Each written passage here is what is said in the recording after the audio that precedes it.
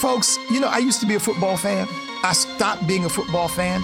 I could not stand the idea of people denigrating that flag and refusing to stand for it. My attitude about folks like that is, please leave. You ought to be thanking God every day of your life that you were born an American. I know that my country's not perfect, but I still love America. Tune in to The Awakening, weekdays at noon Central on American Family Radio. Airing the Addisons. Let me say this, as followers of the Lord Jesus Christ, we've got to be careful and make sure that in everything, man, we are trying to get as close to what the word says as possible. And we got to understand that with that type of wickedness, man, God does not wink at that. There's judgment. Promoting truth, wisdom, and empowerment. And you don't have shades of truth. You have truth or you have error. You have fact or you have fiction. And now we go into the thick of it. Uh-oh. Well, good afternoon. You are, don't adjust your radio dial. You are listening to Airing the Addisons on the American Family Radio Network. However, the unofficial Addison, and I didn't ask them permission, but I've just declared myself to be an unofficial Addison. I mean, we're from New Orleans. Will and I grew up in the same church in New Orleans. Some of y'all may not have known that. So I guess you're getting a little bit of background information on the Addisons, well, on Will for sure, and myself here on the radio. I guess I should say this. Those of you who are listening to my voice and who may listen to my program, The Hamilton Corner, that airs on AFR Monday through Fridays at 5 p.m. Central Standard Time, which, by the way, let me say this. You want to tune in today because we're going to have a great guest on today's program. It's going to be Dr. Everett Piper. Many of you may know him from his time as the president of Oklahoma Wesleyan University. He wrote a pretty impactful book called This Is Not a Daycare, referring to college. And so that was one of the major things that propounded him to national prominence. He will be on the Hamilton Corner this evening. But for now, Abraham Addison the first. I'm just kidding. This is Abe. I am filling in for the Addisons. They are pursuing the Lord's direction in another venue today. I don't know. I don't want to give too much detail. I'm just say this. They're about the Father's business. And I'm just pinch hitting for today. I'll say this too. I don't even know if you do know this, Jeff. You do know this. Oh yeah, Jeff, my main man. Jeff was normally to my left. He's on my right for this show. If you listen to my program, one of the major people you have to blame for that, and you're listening to this show right now, is Will Addison. Will Addison is responsible for me going on the radio here at AFR.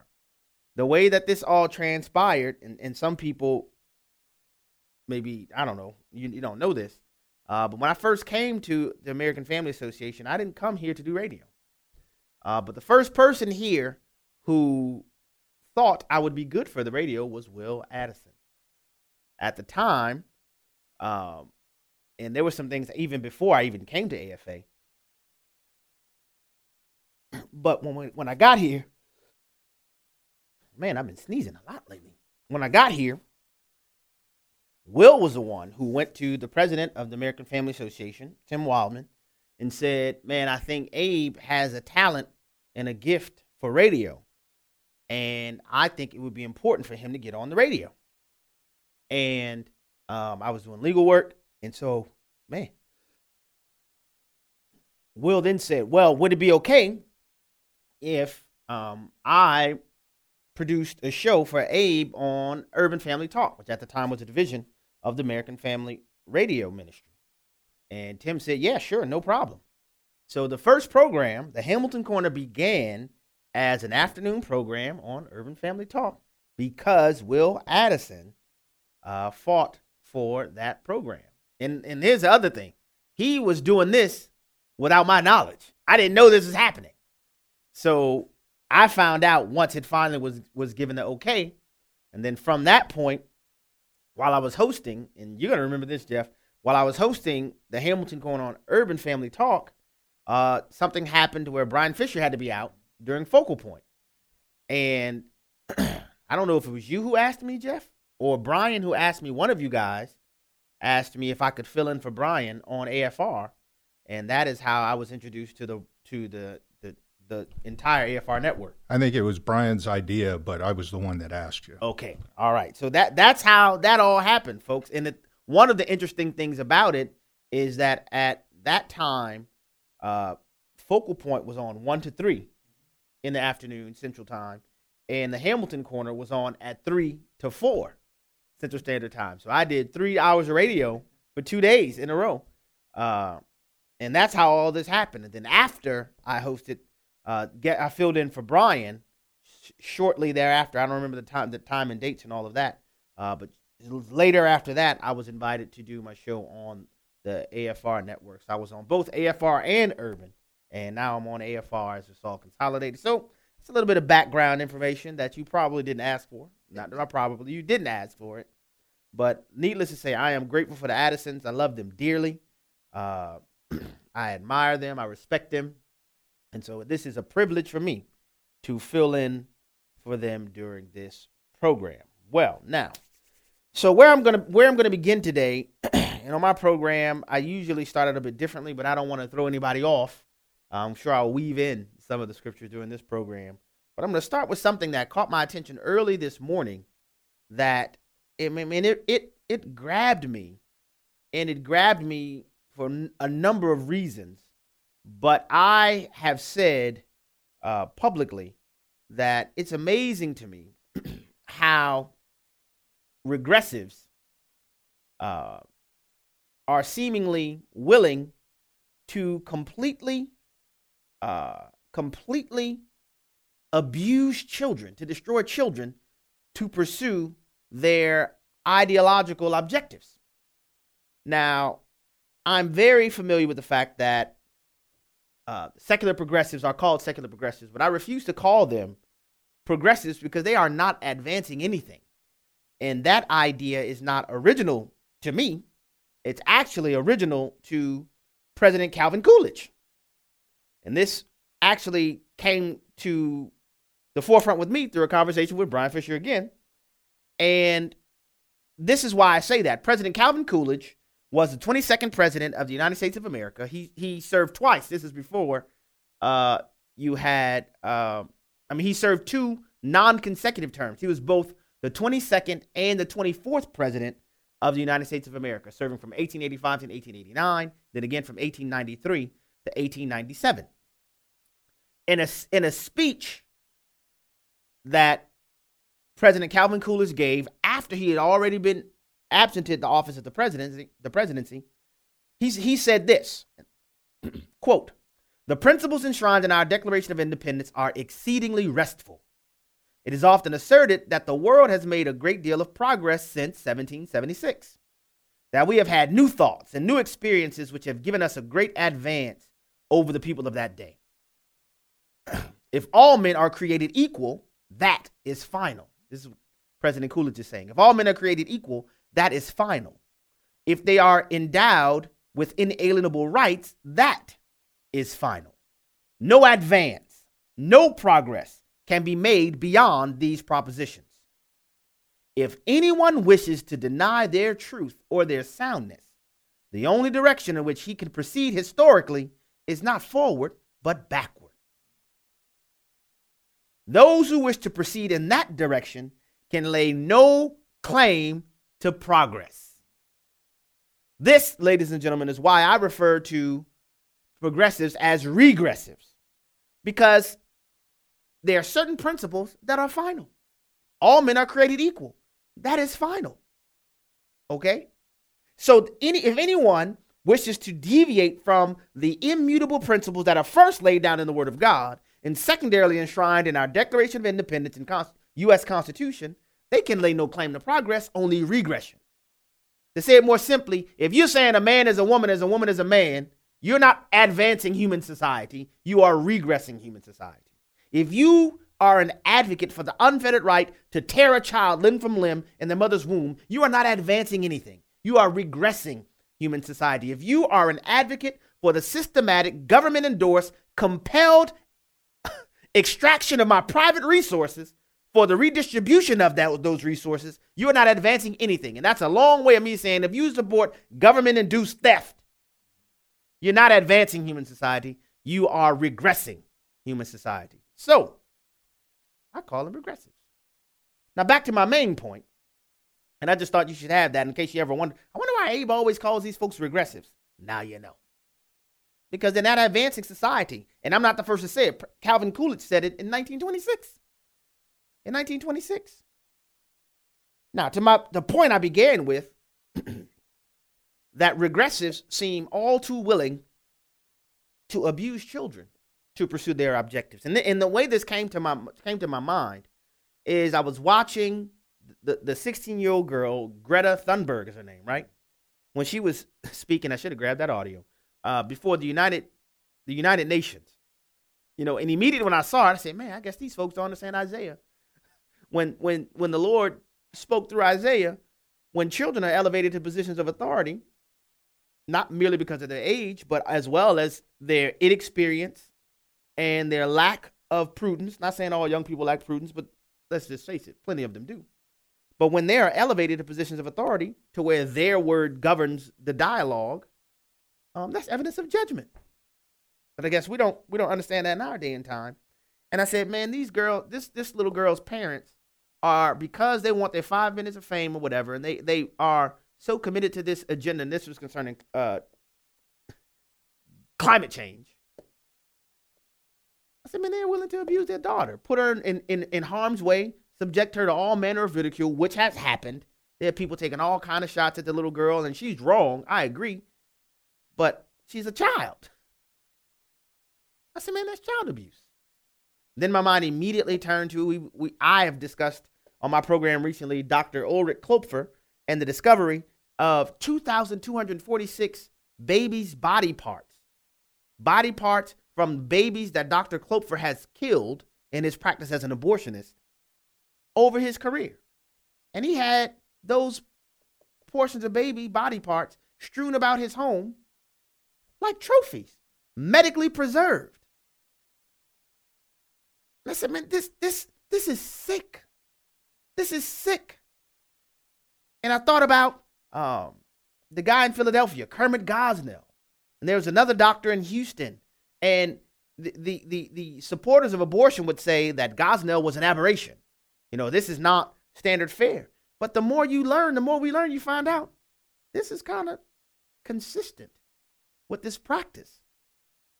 That we provided cultural and legal cover for serial killers in the name of abortion doctors? I mean, who else keeps trophies from their kills other than sociopaths?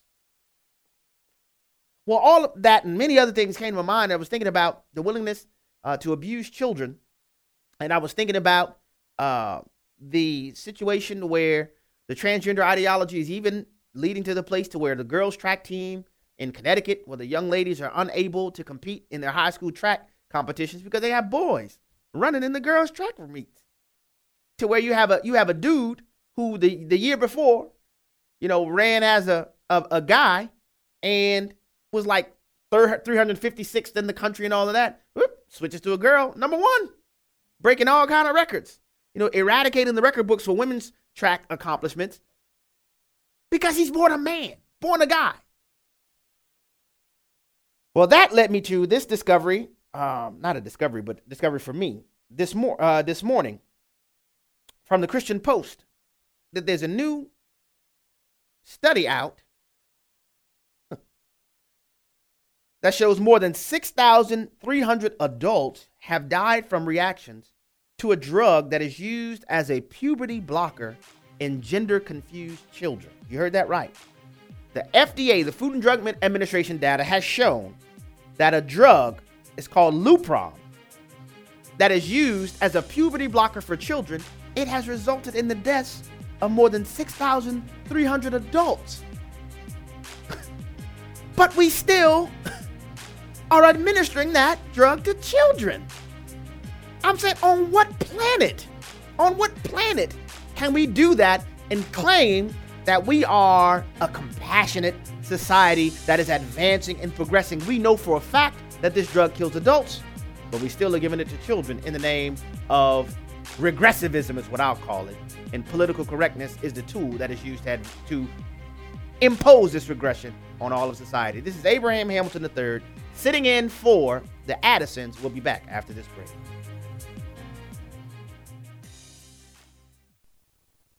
I'm Peter Rosenberger, and this is your Caregiver Minute. For every caregiver, guilt remains a huge obstacle standing between us and a measure of peace in our hearts. In the face of overwhelming odds, we put ourselves in often impossible situations and keep doing it armed with little else than love, while spending blood, sweat, and treasure. Yet with all that, we allow guilt over things we can't control or maintain to help push ourselves to the breaking point. What would you say to friends doing exactly what you do? Would you criticize them? Heck no. You'd hug them and give them a meal. Furthermore, you'd tell them how amazing they are. Love your neighbor as yourself implies that you love yourself. Loving ourselves doesn't mean narcissism. It means caring for and valuing the extraordinary life that we are and have been given. Today's a great day to release that caregiver guilt and to give ourselves some kindness and grace. This has been your Caregiver Minute with Peter Rosenberger, brought to you by Standing with Hope, a ministry for the wounded and those who care for them. There's more information at standingwithhope.com. So there's this guy named Jordan, and he's a healthy guy. He's a dad of 6, and he works as a guide in Alaska. But then he goes to the doctor, and he's diagnosed with cancer, stage 4. And here's the thing. He had switched from medical insurance to MediShare, which is a Christian healthcare sharing ministry.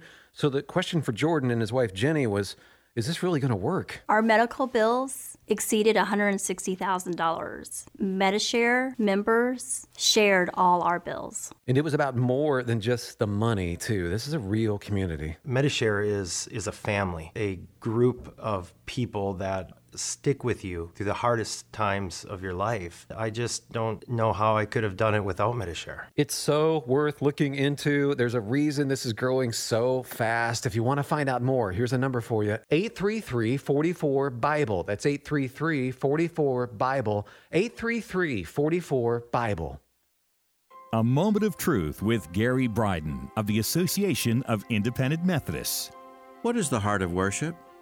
Dr. Dennis Kinlaw wrote, "It is when God comes out of the distance and into a personal proximity, and we know that we are face to face with God Himself." End of quote.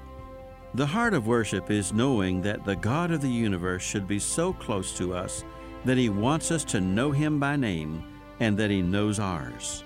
God desires to become very personal to us and wants us to know Him. John 17:3 says, quote, "And this is life eternal, that they might know Thee, the only true God, and Jesus Christ, whom Thou hast sent." When we know God, praise and worship result as a natural response. The Association of Independent Methodists, like-minded congregations doing together what can't be done separately. Visit aim2020.com.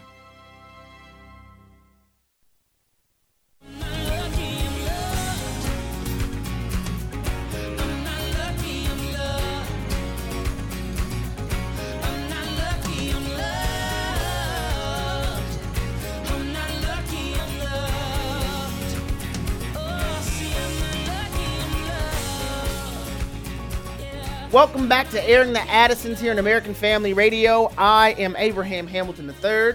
For today, I'm Abe Addison the first, filling in for the Addisons. If you're looking for the scripture I was referring to when children leading were in a demonstration of judgment, it's Isaiah chapter 3. You can go read the whole chapter, of course, but verse 12 is a specific verse I was referring to. Obviously not to say that children are automatically, because of their youth, immature, but that scripture is an example, and it's a warning for us to be aware of. But before we went to the break, I was discussing this story that I discovered this morning that reveals the FDA has found. We know this. This is information that's available to us. The Food and Drug Administration has data that shows a drug that's used for puberty blockers it's killed over 6,300 adults. So what do you think that's going to do to children? So I'm going to dig into it a little bit. And this is what the FDA data says specifically. Between 2012 and June 30th of this year, the FDA has documented over 40,764 adverse reactions suffered by patients who took leuprolide acetate, commonly known as Lupron. Leuprolide acetate, which is used as a hormone blocker.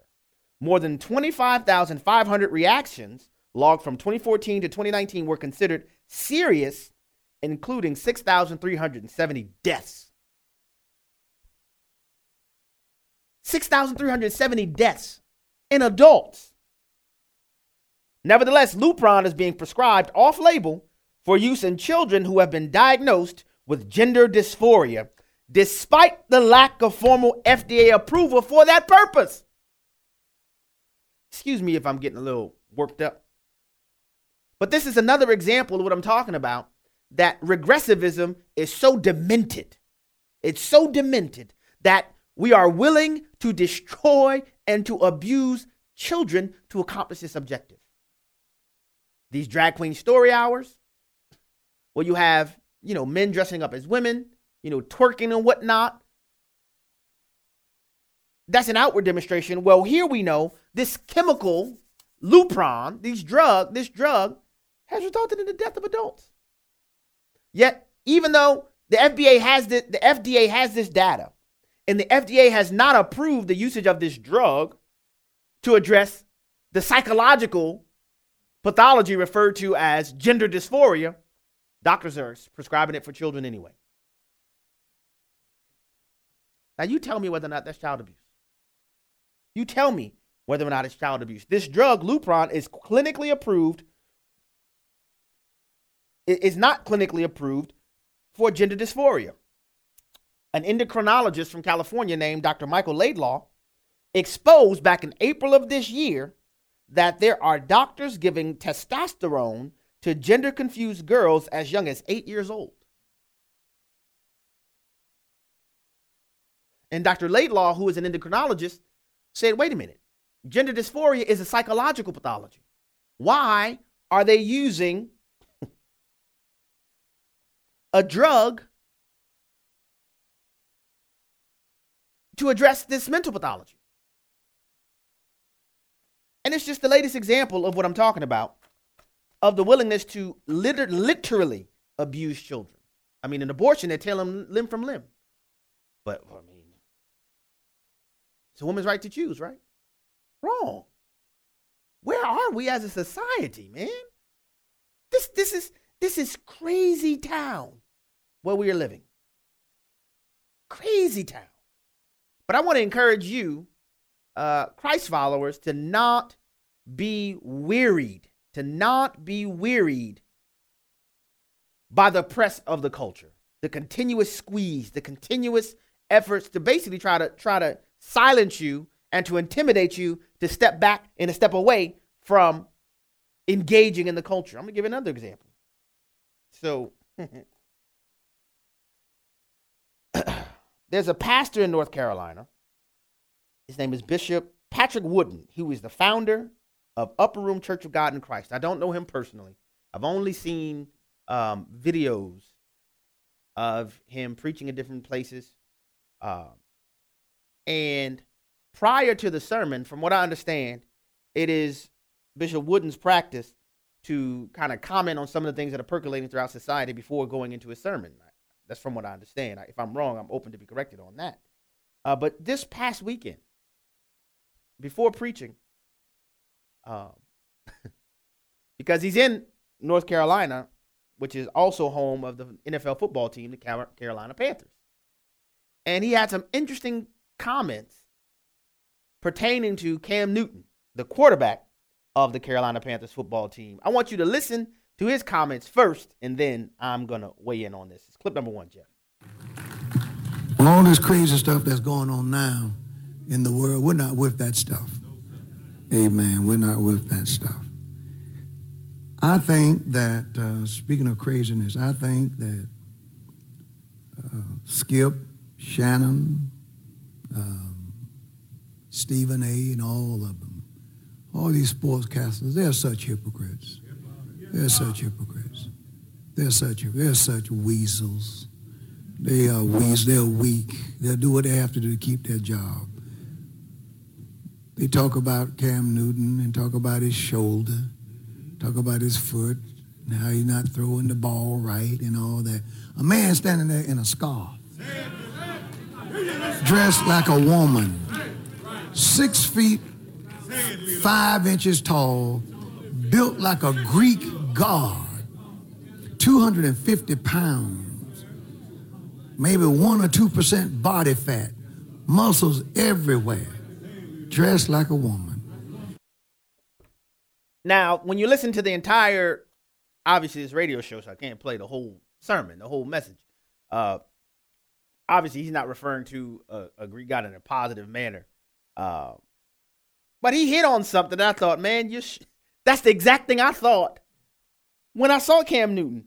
So what happened? And if you're not aware, if you hadn't seen it, and so Cam Newton is a football player who is known to be rather flamboyant in his fashion attempts. All right, the guy. Listen, if you know me, you know I have a one-man stand against skinny pants. You will never catch Abe in skinny pants. I don't care what happens.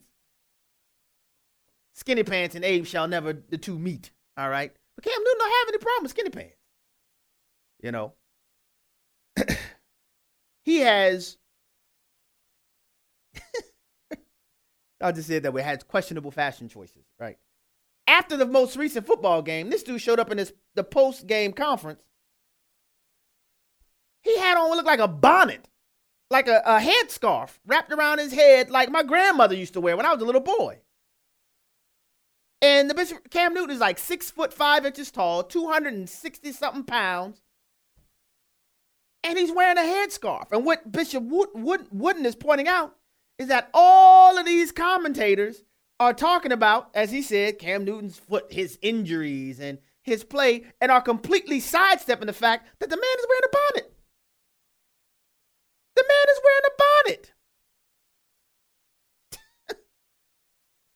And everyone is okay with this? Nobody's going to say anything to this?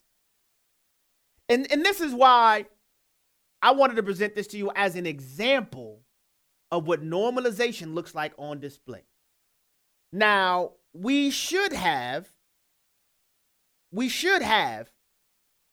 had massive outcry for a man dressing like a woman. But can I tell you something? The foundation has been laid for this type of foolishness through comedy. You had all of these comedians. I remember Jamie Foxx did it on In Living Color. You had Jim Carrey doing it. You had, you name it. You had Martin. You had all of these comedians doing it, and people and laughed at it. And I remember I was told that, hey, you're just a stick in the mud. Because I remember when I was in college, I had friends, and they were talking about Madea. I was like, man, I'm sorry, but I can't laugh at a big old man running around in the dress.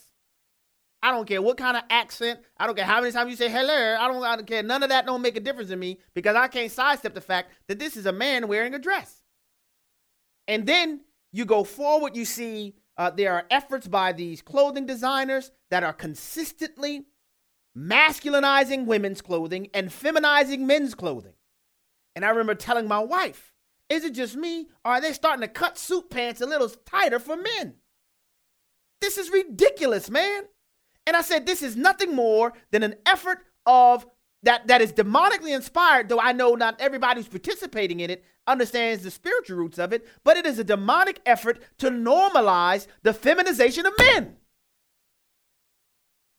And it's not lost on me that you have a quarterback, which is the preeminent position in NFL football, the highest paid, the most prominent position, that you have this dude standing up in front of the cameras looking like a dude. Looking like a woman. And everybody's acting like it's normal. Nobody's saying anything about that. That's okay. Now, it's not lost on me as well that ESPN, which is the company that Stephen A. Smith works for, is owned by Disney.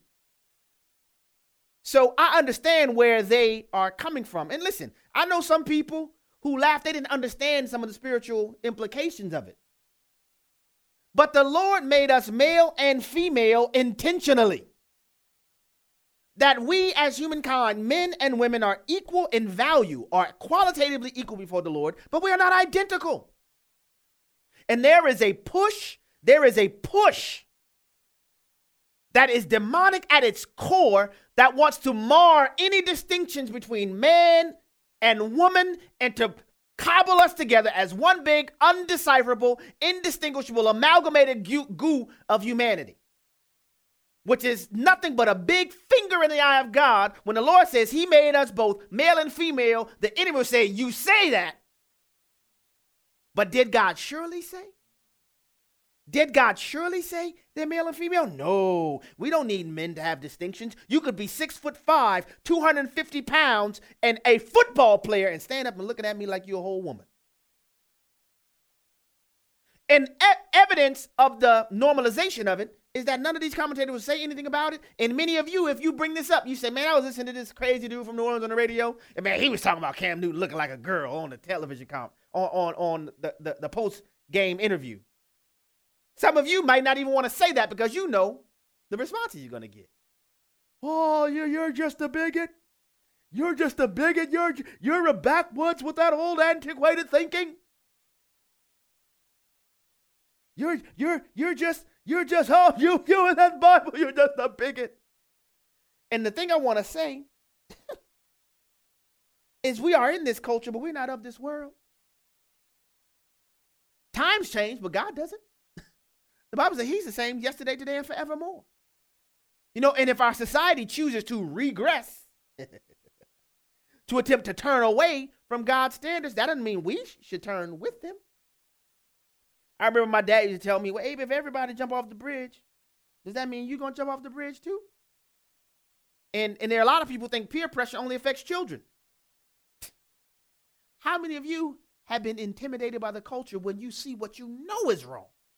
But because you know it's not politically correct, you won't say anything. See, Paul, in writing to the Colossian believers in chapter 2 of his epistle to the Colossians, verse 8, he says, see to it that no man take you captive by hollow and deceptive philosophy that depends upon human tradition and the basic principles of this world rather than upon Christ. My question is, have you been taken captive? I see LeBron James, 6'9", 280 pounds, running around with Get It Girl shorts on and carrying a purse. You say, no, Abe, it's not a purse, it's a man bag. That's a purse. James Harden, all these guys, they say, well, it's an expensive bag. That's a purse. And you have these fashion designers that give them these clothes and encourage them to wear these things, and you may not even recognize it. But what they know is that these things are formulating the opinions and shaping the mindsets of the children who look up to them.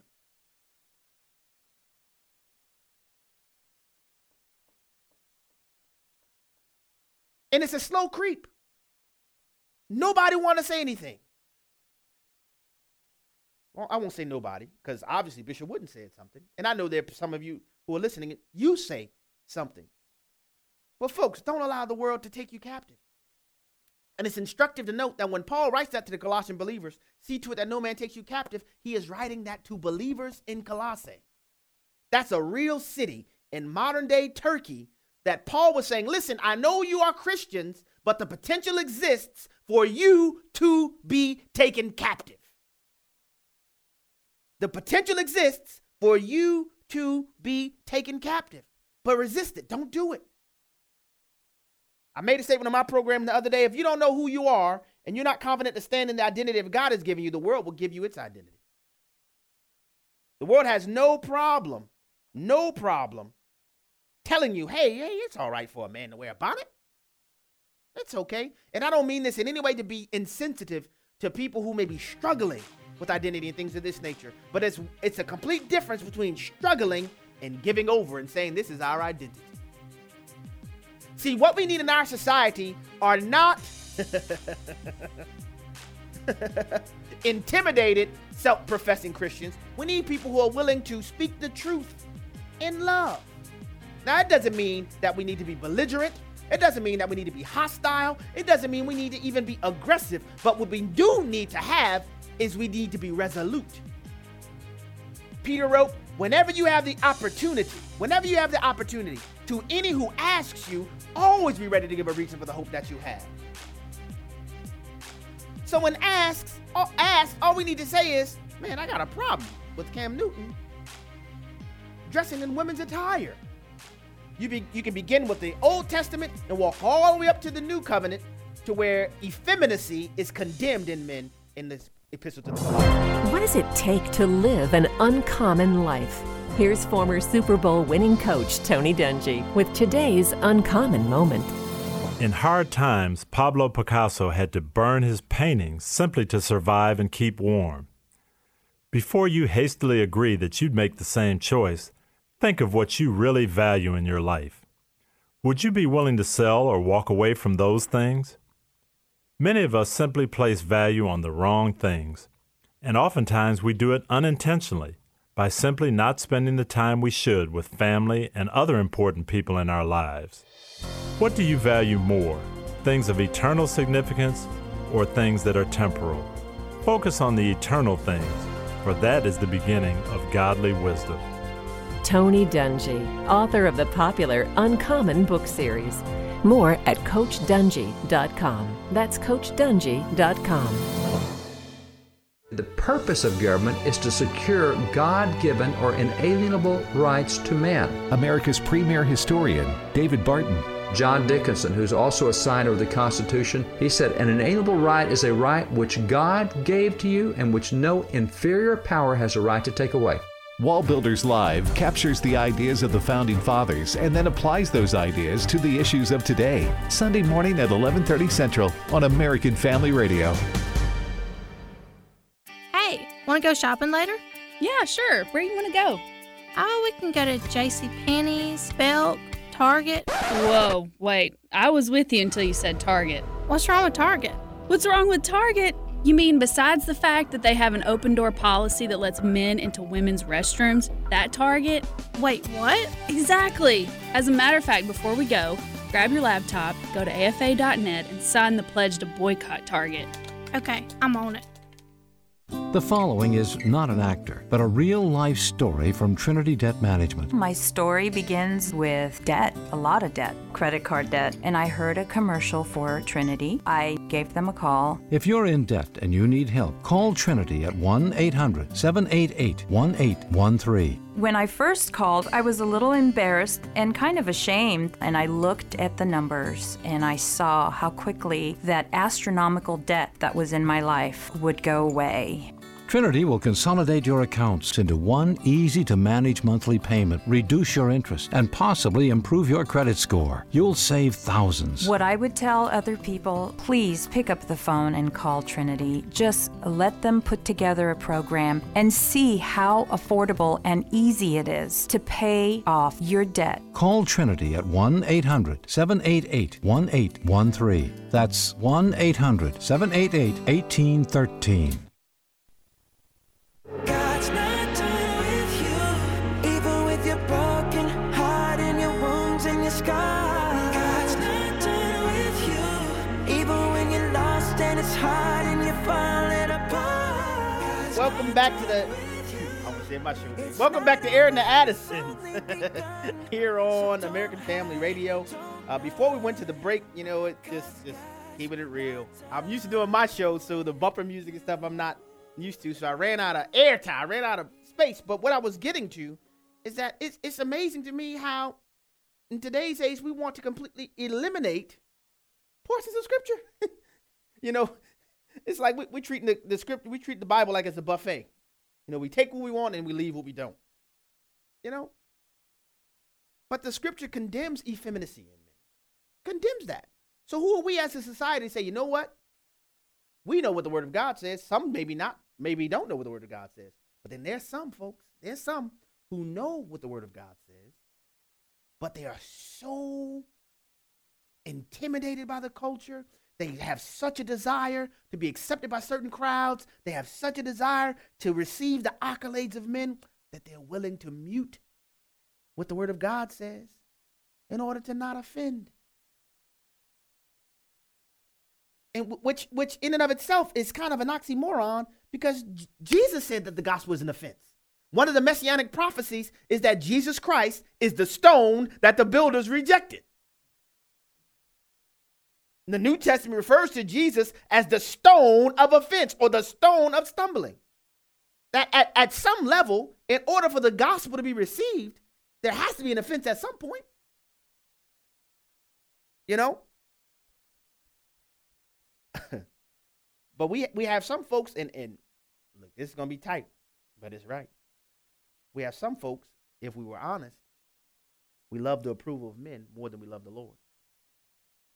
I know that sounds harsh. I know it sounds harsh, but we're willing to tap dance for men and almost hit the Lord with the rain check. Lord, you know what I mean, Lord. In private, Nah, man, the time that we're living in requires that we stand. Because the thing is, and I say this repeatedly, ideas have consequences, and bad ideas create casualties. There are people, because of the unwillingness or the outright refusal by some who have the light. Let me go there real quick. I wasn't planning to do this, but I'm going to go to Matthew chapter 5 for those who are turning in the Bible. And I'm not going to, I don't have time to. Some of you came to the conference like, hey, you don't have time to preach a whole sermon. Matthew chapter 5, Jesus made a point that I want to highlight. And this is a very basic point, but it nevertheless is profound. And I think it's just something we need to revisit in our day, in our age. In Matthew chapter 5, this is in the middle of the Sermon on the Mount. Jesus makes this statement. I'll start at verse 13, where he says, you are the salt of the earth. This is Jesus talking in the Sermon on the Mount. You are the salt of the earth, but if salt has lost its taste, how shall its saltiness be restored? It's no longer good for anything except to be thrown out and trampled under people's feet. You are the light of the world. A city set on a hill cannot be hidden, nor do people light a lamp and put it under a basket, but on a stand, and it gives light to all in the house. In the same way that a light is put on a stand and it gives light to all the house, in the same way, let your light so shine before people among men, so that they may see your good works and give glory to your Father who is in heaven. So first of all, right out of the bat, the commitment to living a godly life, to putting our light on the lampstand and making it visible, is so that God may be glorified. The goal here is not self-aggrandizement. The goal here is not, shining off our own medal of self-proclaimed piety. It's so that the Lord may be glorified. Okay, that's the goal. But now let me go back. So the yous in verse 13 and verse 16, when he says, you are the salt of the earth, you are the light of the world, those yous are plural in the Greek. They're plural. So what Jesus is literally saying in the Sermon on the Mount, it's the longest recorded sermon from Jesus. He's saying to the immediate hearers of his Sermon on the Mount, including his disciples, as well as all of us who are now disciples of Jesus Christ, we likewise have salt and light duty. All right? Now, Jesus goes on in verse 14 and says, you are the light of the world. A city set on a hill cannot be hidden. Then in verse 15, he draws from his awareness of the Jewish home, which is usually a small home, and says, nor do people light a lamp and put it under a basket, but on a stand, and it gives light to all that's in the house. So what Jesus is explaining there is that it's one thing to have the light, okay? It's one thing to have the light. But in order for the light to be maximally effective to accomplish the task of full illumination, that light must be elevated to a pinnacle elevation. The lower the light is, the more limited the impact of the light's glow will be. The higher that the light is elevated, you see, because you may have the light and you may be in one part of the small Jewish home, and if you have the light, guess the only people who get the benefit of that light? The ones who are closest to you. But for the people who are on the farther reaches of the Jewish home, in order for their rooms to be illuminated, the light must be put on a lampstand to make it a little practical. So one of the things I do is for AFA behind the scenes is I deal with towers, situations, things of that nature. And you see some of these advertisements from the cell phone companies who say things like this: we're on the same towers as Verizon, right? We're on the same towers as such and such company. What they don't convey to you in those advertisements is they don't tell you the elevation where their communication equipment is on those towers. You want to know why? It's one thing to be on the same tower with Verizon, but that does not communicate or indicate to you how strong your signal will be when you're traveling. You want to know why? In order to have the most broad signal, you need to be on the top of the tower. So you might be on the same tower as Verizon, but that doesn't mean you're going to have the same type of coverage Verizon's going to have. Why? Because being at the top of the tower is what gives Verizon or the bigger companies the most expansive coverage. That's why Verizon had those commercials. Can you hear me now? Good. You see, because the elevation on those towers is what dictated the potency of their signal. Now do you understand what Jesus was talking about? Putting the light on the lampstand? Jesus says, yes, it's one thing to have the light. But people don't light a lamp and put it under a basket. If you have the light, why would you keep it to yourself? I will never forget. I heard the atheist Penn Jillette from the Penn and Teller duo from Las Vegas. And Penn Jillette, who was an atheist, he said, I have no respect for Christians who don't proselytize, was the word he used.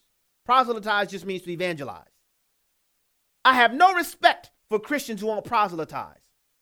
He was asked why. He said, because I can't think of any greater demonstration of utter contempt for your fellow man than for you to be fully persuaded and confident that there is eternal life available for us, and you refuse to tell anybody about it. I can't think of no greater demonstration of utter contempt. You mean to tell me you believe that there is eternal damnation? You believe there's a thing called hell, an eternal and perpetual torment, and you know the way to escape that torment, and you won't even tell your fellow man about it? Brothers and sisters, no one lights a lamp and put it under a basket. Jesus says we are like a city set on a hill that cannot be hidden. But for too many of us, we allow the culture to tell us, no, don't mention what you see. Cam Newton is not wearing a bonnet. No, these basketball players are not carrying purses.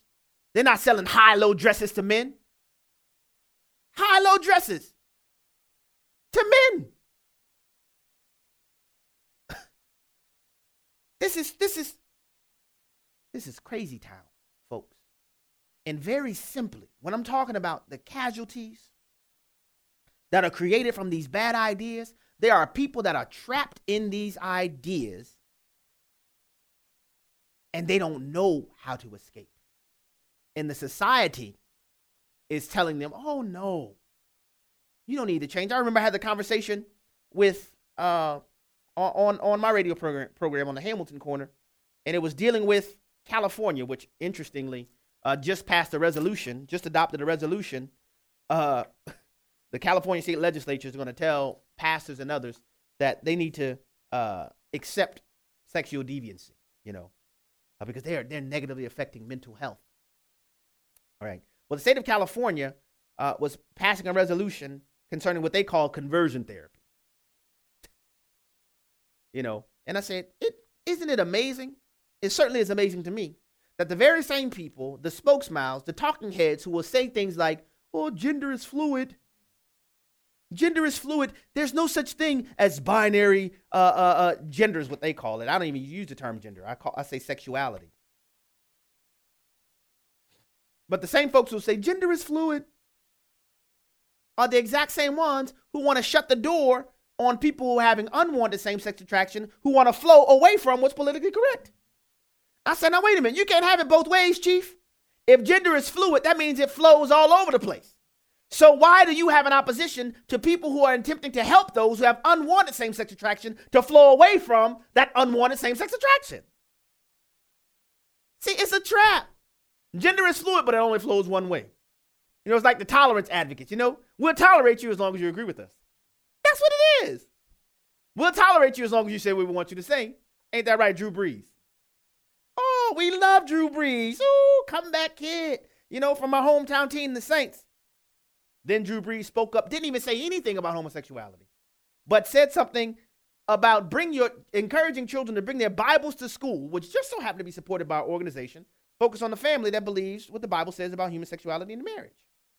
And the same folks who loved Drew Brees before, they came out for him in mass.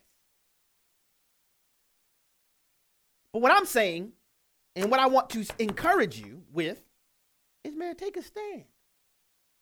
Again, it does not have to be belligerent. We must be loving. But we must be loving from an eternal perspective.